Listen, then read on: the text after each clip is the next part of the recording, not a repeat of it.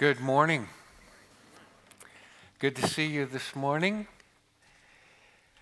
Good to be back in our series on my favorite Proverbs. And this morning we're in Proverbs chapter 15, verse 1. This morning our proverb talks about anger, which is a touchy subject. A soft answer turns away wrath, but a harsh word stirs up anger. What do you think would happen if we all began to share our opinions? Sports, religion, government policies. It'd be like Thanksgiving. So let's just try this as kind of a thought experiment. Tell us what you think about the San Francisco Giants. See, that would have worked a lot better if we'd won last night, but... Or how about this? Tell us what you think about the biblical teaching of predestination. Tell us what you think about vaccination mandates. Within our church family, I'd like to think we'd see a soft answer turn away wrath and not see a harsh word stir up anger. Anger exposes strong opinions.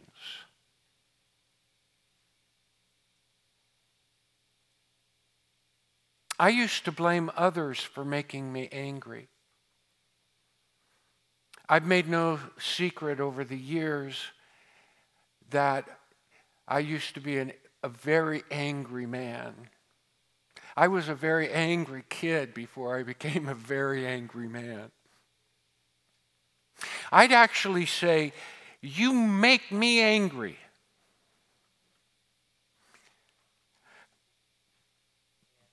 But it's not others that make us angry. It's our own opinions. It's not others that make us angry.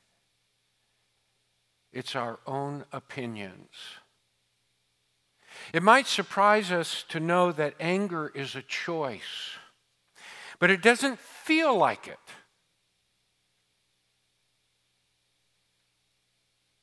Why is that? Why does anger feel like it's so a part of our nature, our makeup, maybe even our personality? And so it's almost like it could never be a choice. But I'm telling you, it's a choice, but it doesn't feel like a choice. And the reason is that our choices are made long before we get angry. And our opinions are choices that are already formed. If we change and adjust our opinion, we change the energy of our anger. How do we change our opinions? How do we change the opinion of our opinions? We need a bigger opinion. I realized my anger was kind of like a wild beast within me. I like the image of a wild horse. That sounds so much better. A wild horse needs a horse whisperer.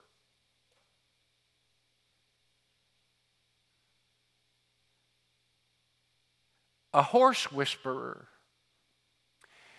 even though he can't talk to a horse, not in language we understand, A horse whisperer gives a horse insight. Our horse whisperer is the Lord. Wisdom in Proverbs chapter 1, verse 6, at the opening of this body of Proverbs, this body of Israelite wisdom, this body of wisdom that is, in a sense, originated with God and the presence of God. This body of wisdom begins with the words, "The fear of the Lord is the beginning of wisdom." So wisdom comes with the fear of the Lord. Fear doesn't translate well into our language, but the concept of fear, as in fear of the Lord, is maybe closer to our faith, but with a greater sense of awe. A greater sense of, I care more about the Lord than anything else I happen to be doing. That's a fear that captures our attention, that holds our attention, that commands our attention. And so the Lord isn't just a superhero that we call upon in time of need. The Lord is a major part of our world. Our world is different because of the Lord. He's not someone or like something that we tuck in the cupboard and forget where we put it. He's real and important and considerate to our lives each and every day. I want you to notice the influence of the Lord on anger in these Proverbs. And I'm going to give you the passage, and then I'm going to share with you the proverb. So listen carefully. This is Proverbs chapter 12, verse 16. "The anger of a fool is known at once, but the prudent ignores an insult." The prudent. The prudent is the person who is intelligent, insightful, wise.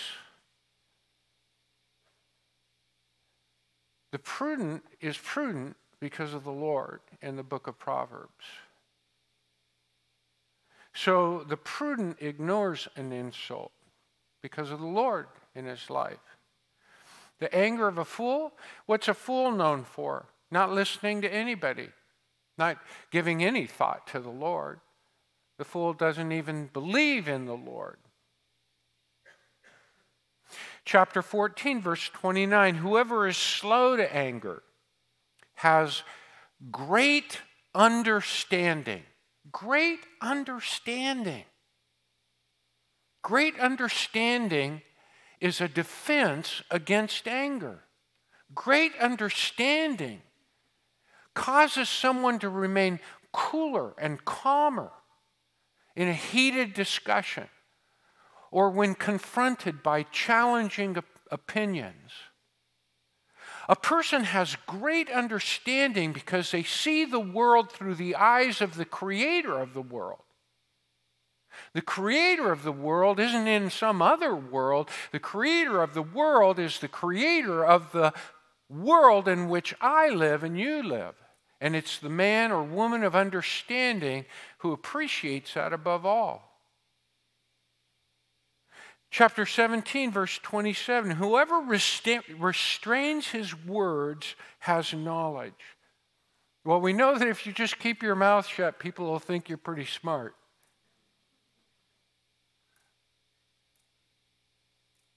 Whoever restrains his words, who has that power to restrain his or her words? That power comes from someone bigger than me, someone bigger than you, that we give consideration to, that we bow to in terms of our own behaviors and outlooks. And he who is cool of spirit or has a cool spirit is a man of understanding, a person of understanding. So understanding manifests itself in being cool under pressure, cool in an argument, cool around fools.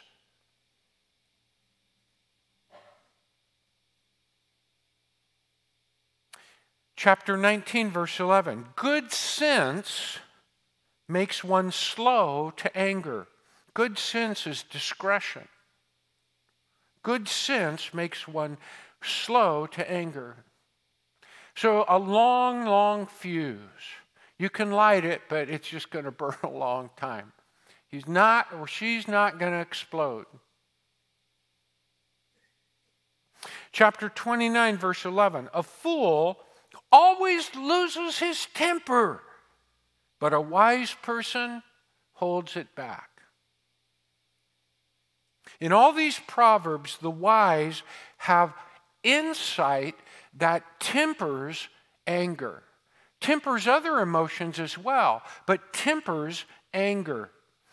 And that's really the thrust that I want to impress upon us. The point I want to make with us is that we need to get wisdom. And if we've got wisdom, it tempers anger with insight. When we use the word temper, now when I was a kid growing up, my mom would say, temper, temper. Did you ever hear that? So I thought temper was the same as anger. I didn't really understand that. But when you temper something, you add something to it to neutralize it or to balance it. So we temper justice with what? Mercy. We add some mercy to temper the sharp cutting edge of justice. We temper a lot in our lives by adding something or having something to keep it under control, so to speak. What we add to anger alters anger or tempers it.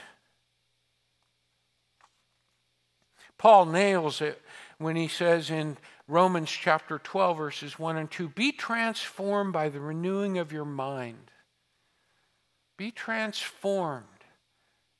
So have you, in your Christian walk, in your walk with the Lord, I was a number of years into it. I'd read this verse before. It's funny how you can be exposed to things and it doesn't seem to make all of its sense at first or at once. And I'd read this before, and then it dawned on me, because in the meantime, I wanted to become a better person. I wanted to grow in the Lord. I wanted to get stronger in my faith. And this is a guy who's going into ministry. And I read this verse as a pastor, and it hit me. That's how you change. That's how the Lord changes you. His truth, we put our faith in it, and it works in our heart and our mind. And it changes the way we see things, see our world, see ourselves, see the people we live with, see the chores that we have to face, see the challenges, interruptions, upsets of life. When things don't go our way, it changes everything. When we put our faith in it, when we believe in it. If we don't believe in it,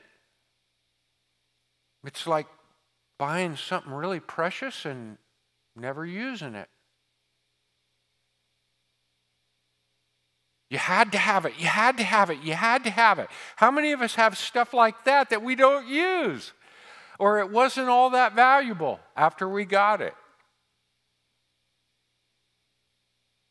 Be transformed by the renewing of your mind. Present yourself to God, he says. He says, don't be conformed, but be transformed, so that we can prove, get this, prove that the will of God is good, acceptable, and perfect. How do we prove it?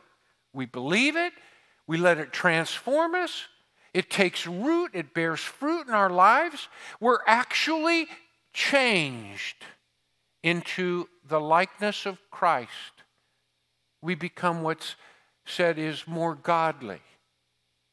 And we actually show people around us. They may not see it, but we expose them constantly to a life that is affected positively by the will of God. That it's good, acceptable, and perfect. So what are the causes and the continuations and the consequences of anger? Let me just say a word very quickly about the causes of anger. Anger is a God-given emotion. It's our emotional response to a threat or danger. And that's really good in the wild or when you're all by yourself in the backcountry or something like that. But in our comfortable, basically middle-class existence, most of the threats are emotional. They're cerebral. They're social. And so they affect our emotional life. Anger is good when it alerts us and activates us to be assertive. Anger can be aroused when we observe injustice. And it can challenge us and call us to be just in the face of injustice. That's good. If we don't become unjust in opposing the injustice, which sometimes happens. Maybe a lot of the time it happens. Anger is bad when we turn it against others in selfish and hurtful ways because it's about having our feelings hurt or our pride or our opinion. That's irrational. The principal cause of anger is our wrong thinking. I've done this at least a couple of times. I hit my thumb with a hammer. Have you ever done that? Yeah. You just, for like a nanosecond, you kind of black out. And then your whole body is tingling with excruciating pain.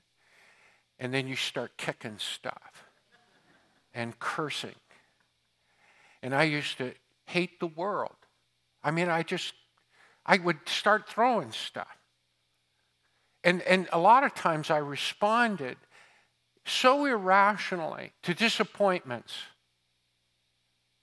Sometimes when I would be doing something and if I couldn't do it right or it didn't happen, smoothly, I would get furious and hate the world.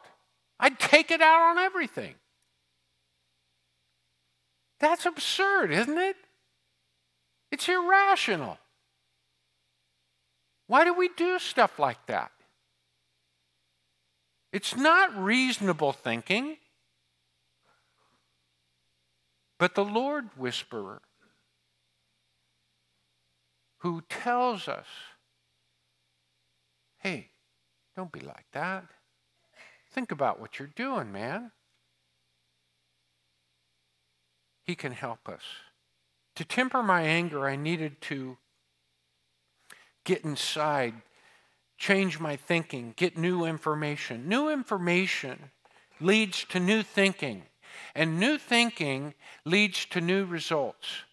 That's the definition of insanity. You just keep doing the wrong thing over and over and over with the same results. The philosopher Epictetus said, we are disturbed not by things, but the view we take of them. Some of you would do well to just memorize that. It's great. We are disturbed. I am disturbed. I'm troubled. I'm agitated, not by the things outside of me, not by circumstances, not by you, not by what I hear, not by what I see on television. I am disturbed not by those things, but the view I take of them, how I see them.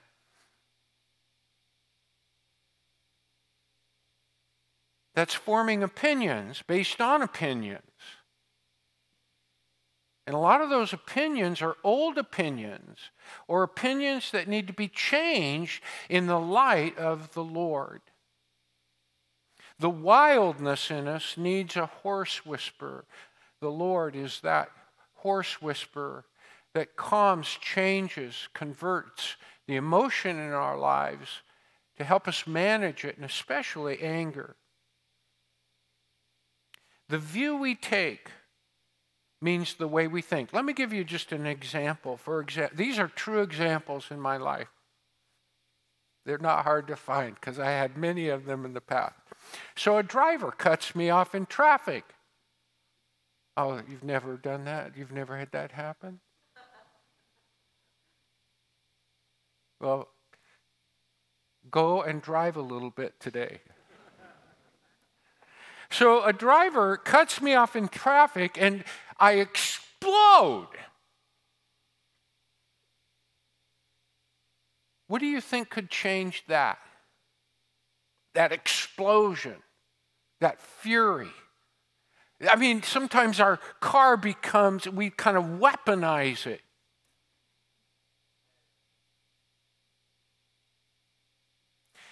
Here's how you change that. What if the driver made a mistake and knew it and felt bad? But he didn't know how to communicate that to me, and he could see me screaming and right on his tail, flashing my lights.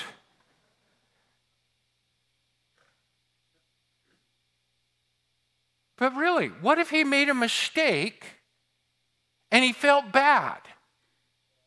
You know, he didn't see it. We make mistakes. Watch your own driving. How many times have people been upset with you because you made a mistake? And then what happens? What happens? Then you get upset because they should know you just made a mistake. It's not your fault. It's their fault now. How about this? What if it wasn't a mistake?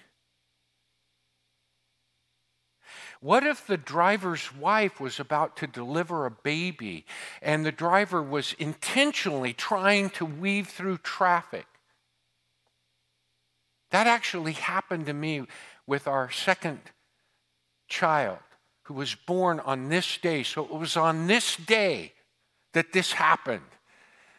Shelley's water finally broke. We had to drive from San Francisco to Redwood City.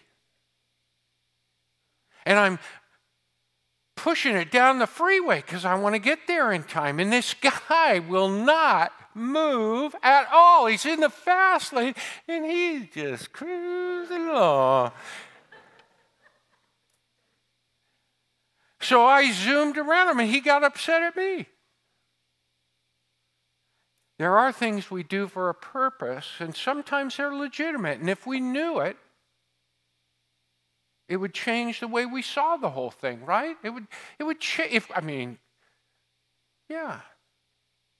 It shows you that your anger has a lot to do with your thinking.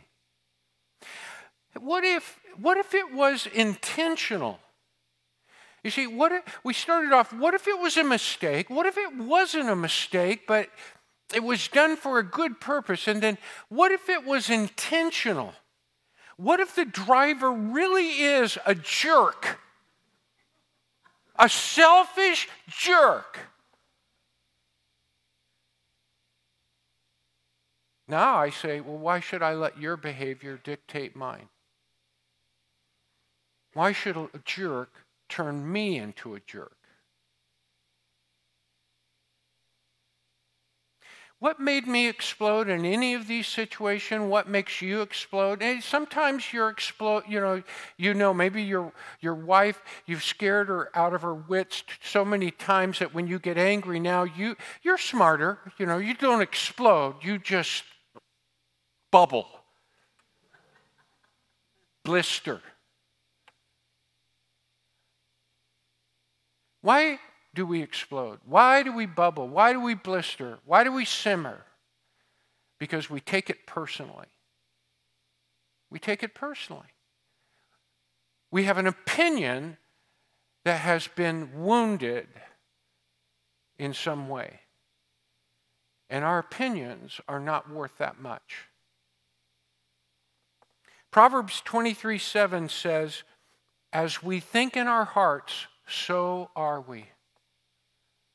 I think there's a lot of wisdom there if you contemplate that and understand how important your words, your thoughts, the way you see things, the opinions you form, how in a sense the rest of the world can go to hell because our opinions, my opinion, is more important than anything. I feel really strong about this. I hope this helps some of you. We all have anger. Some of us manage it in a godly way. A lot of us are still slaves to ourselves and not to the Lord. And we manage it in an ungodly way. That's the cause of anger. What about continuations of anger? Well, anger is inflamed by the statements we make to ourselves. We fuel our anger with negative, fault-finding thinking that is subject to no one else but our own selfishness. Let the Lord challenge our distortions. You remember what he said to Jonah? Do you do well to be angry? If you and I could hear the Lord whisper that to us, do you do well to be angry? It would change things. That's in Jonah chapter 4, verse 4. In 1980, I decided I needed to do something about my anger, and I began reading. There wasn't a lot at that time. Actually, the first thing that began to help me was in a secular, non-religious essay that I read. It was by Carol Tavris, who went on to write a book and has become something of an expert. But many Christians in the field of psychology and kind of bridging that gap between the worldview of the Bible and its impact on our world have written some very good things. Dr. David Stoop wrote a book back in the I think it was 1984, called Self-Talk. Today, I think it's called You Are What You Think. It's the same book, it's in a different package. On pages 87 and 88, he calls this one word that we use, this one thought that we use, obscene. He uses that word. He says, this is obscene. And that word is should. Should. Now, there's all kinds of ways we say should without saying should. Like, I gotta, I have to, I must. Those are all kind of substitutes for should. What we do when we use the word should is that we make a demand on a situation or a person that can never be met. And many times we make that demand on ourselves. I realized he was pointing the finger right at me.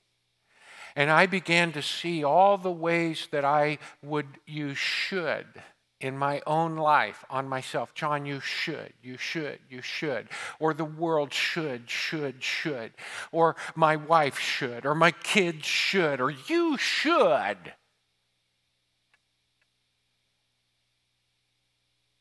You'll always be disappointed.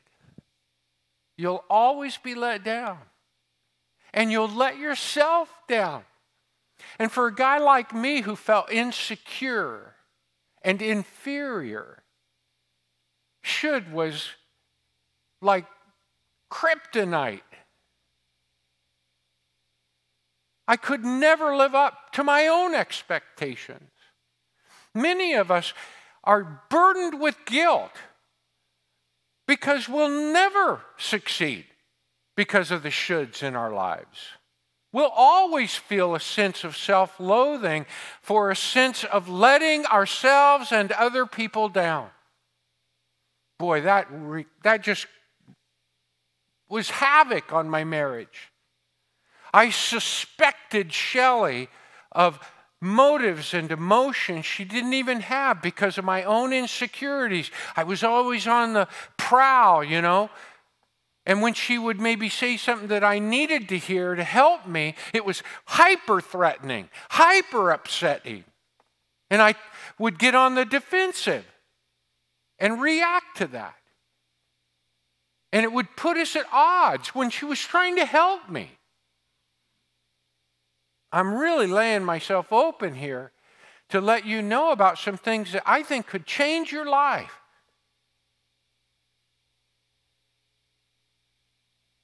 Argue, he says, against the demands. Argue. Argue against any type of demand on others or on life itself, quote unquote. And Ken Sande makes the same point in his more recent book, The Peacemaker, chapter 5. The whole book's worth a read. He says that what we should be having in the place of shoulds, both authors do, is that we should recognize these should not be demands, they should be desires. If I desire something, that's appropriate. But if I demand, if I turn it into a I deserve, it becomes a demand. I deserve is the worst word in our vocabulary. You're setting yourself up for trouble. What are the consequences of anger? It's interesting, in Proverbs chapter 15, verse 1, we have our English translation, and it's a translation of the Hebrew. So that verse you're reading was first written in Hebrew. And the first translation of that Hebrew on any kind of scale was what we call the Greek Bible, the Greek translation of the Hebrew Bible. And the Greek Bible we call also the Septuagint because it was supposedly translated by 70 translators. So I read the Septuagint version of verse 15, chapter 15, verse 1. And do you know what it starts out with? It starts a little differently, and I didn't know if it was the ending of the previous chapter, but it's a part of the first verse in the Greek Bible, and this is what it says. It says, anger destroys even the wise. And that's true. You would say, how? Why? I mean, if you're wise, you're not going to be angry, right? Well, probably not. But it is a lifetime thing that we have to work on. If we give up, or there can be a weakness, there can be a vulnerable point in which we can be angry. Do you think 22-year-old kids who shoot another kid, and so they live with the death of another 22-year-old or younger, and then they suffer the consequences of prison, do you think they thought about any of that when they pulled the trigger? They were just angry. Doesn't matter what age or how much wisdom or knowledge. You could speak for hours eloquently on all the theology of the Bible, but if you're not practicing relying on the Lord, leaning on the Lord, trusting on the Lord, we're all vulnerable to anger. And the consequences of anger can be destructive. It was only a moment. Why is my life in the balance? Because it was just that moment. Marriages are ruined. Kids are ruined. Where did I get angry? How did I get angry?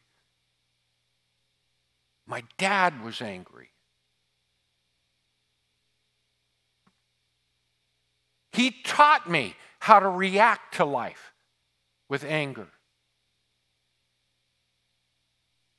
There's a Chinese proverb that says, if you are patient in one moment of anger, you will escape 100 days of sorrow. Marcus Aurelius, the Roman emperor of the late 1st century, who was a philosopher, said, how much more painful are the consequences of anger than the causes of it.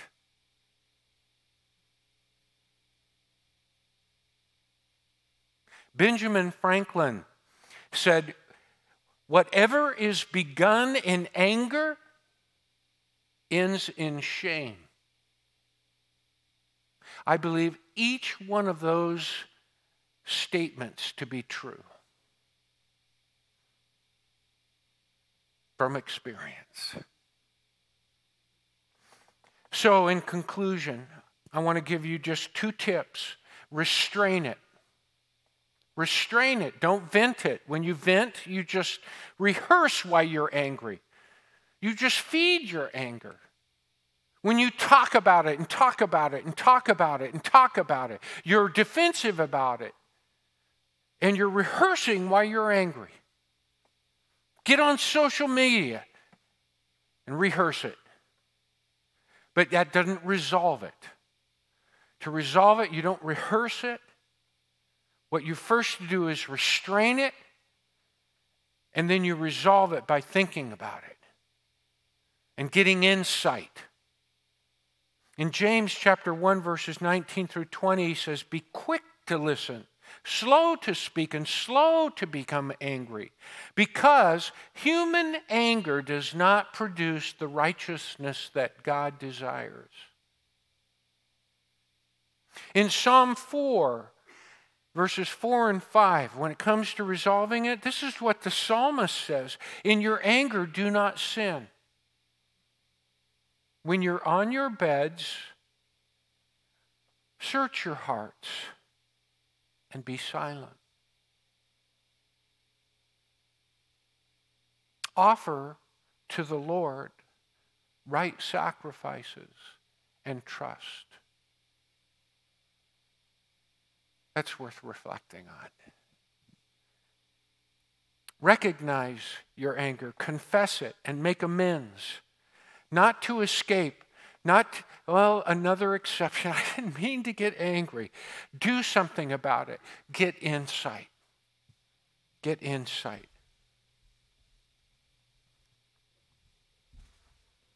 It's told that Leonardo da Vinci was working on the painting of the Last Supper.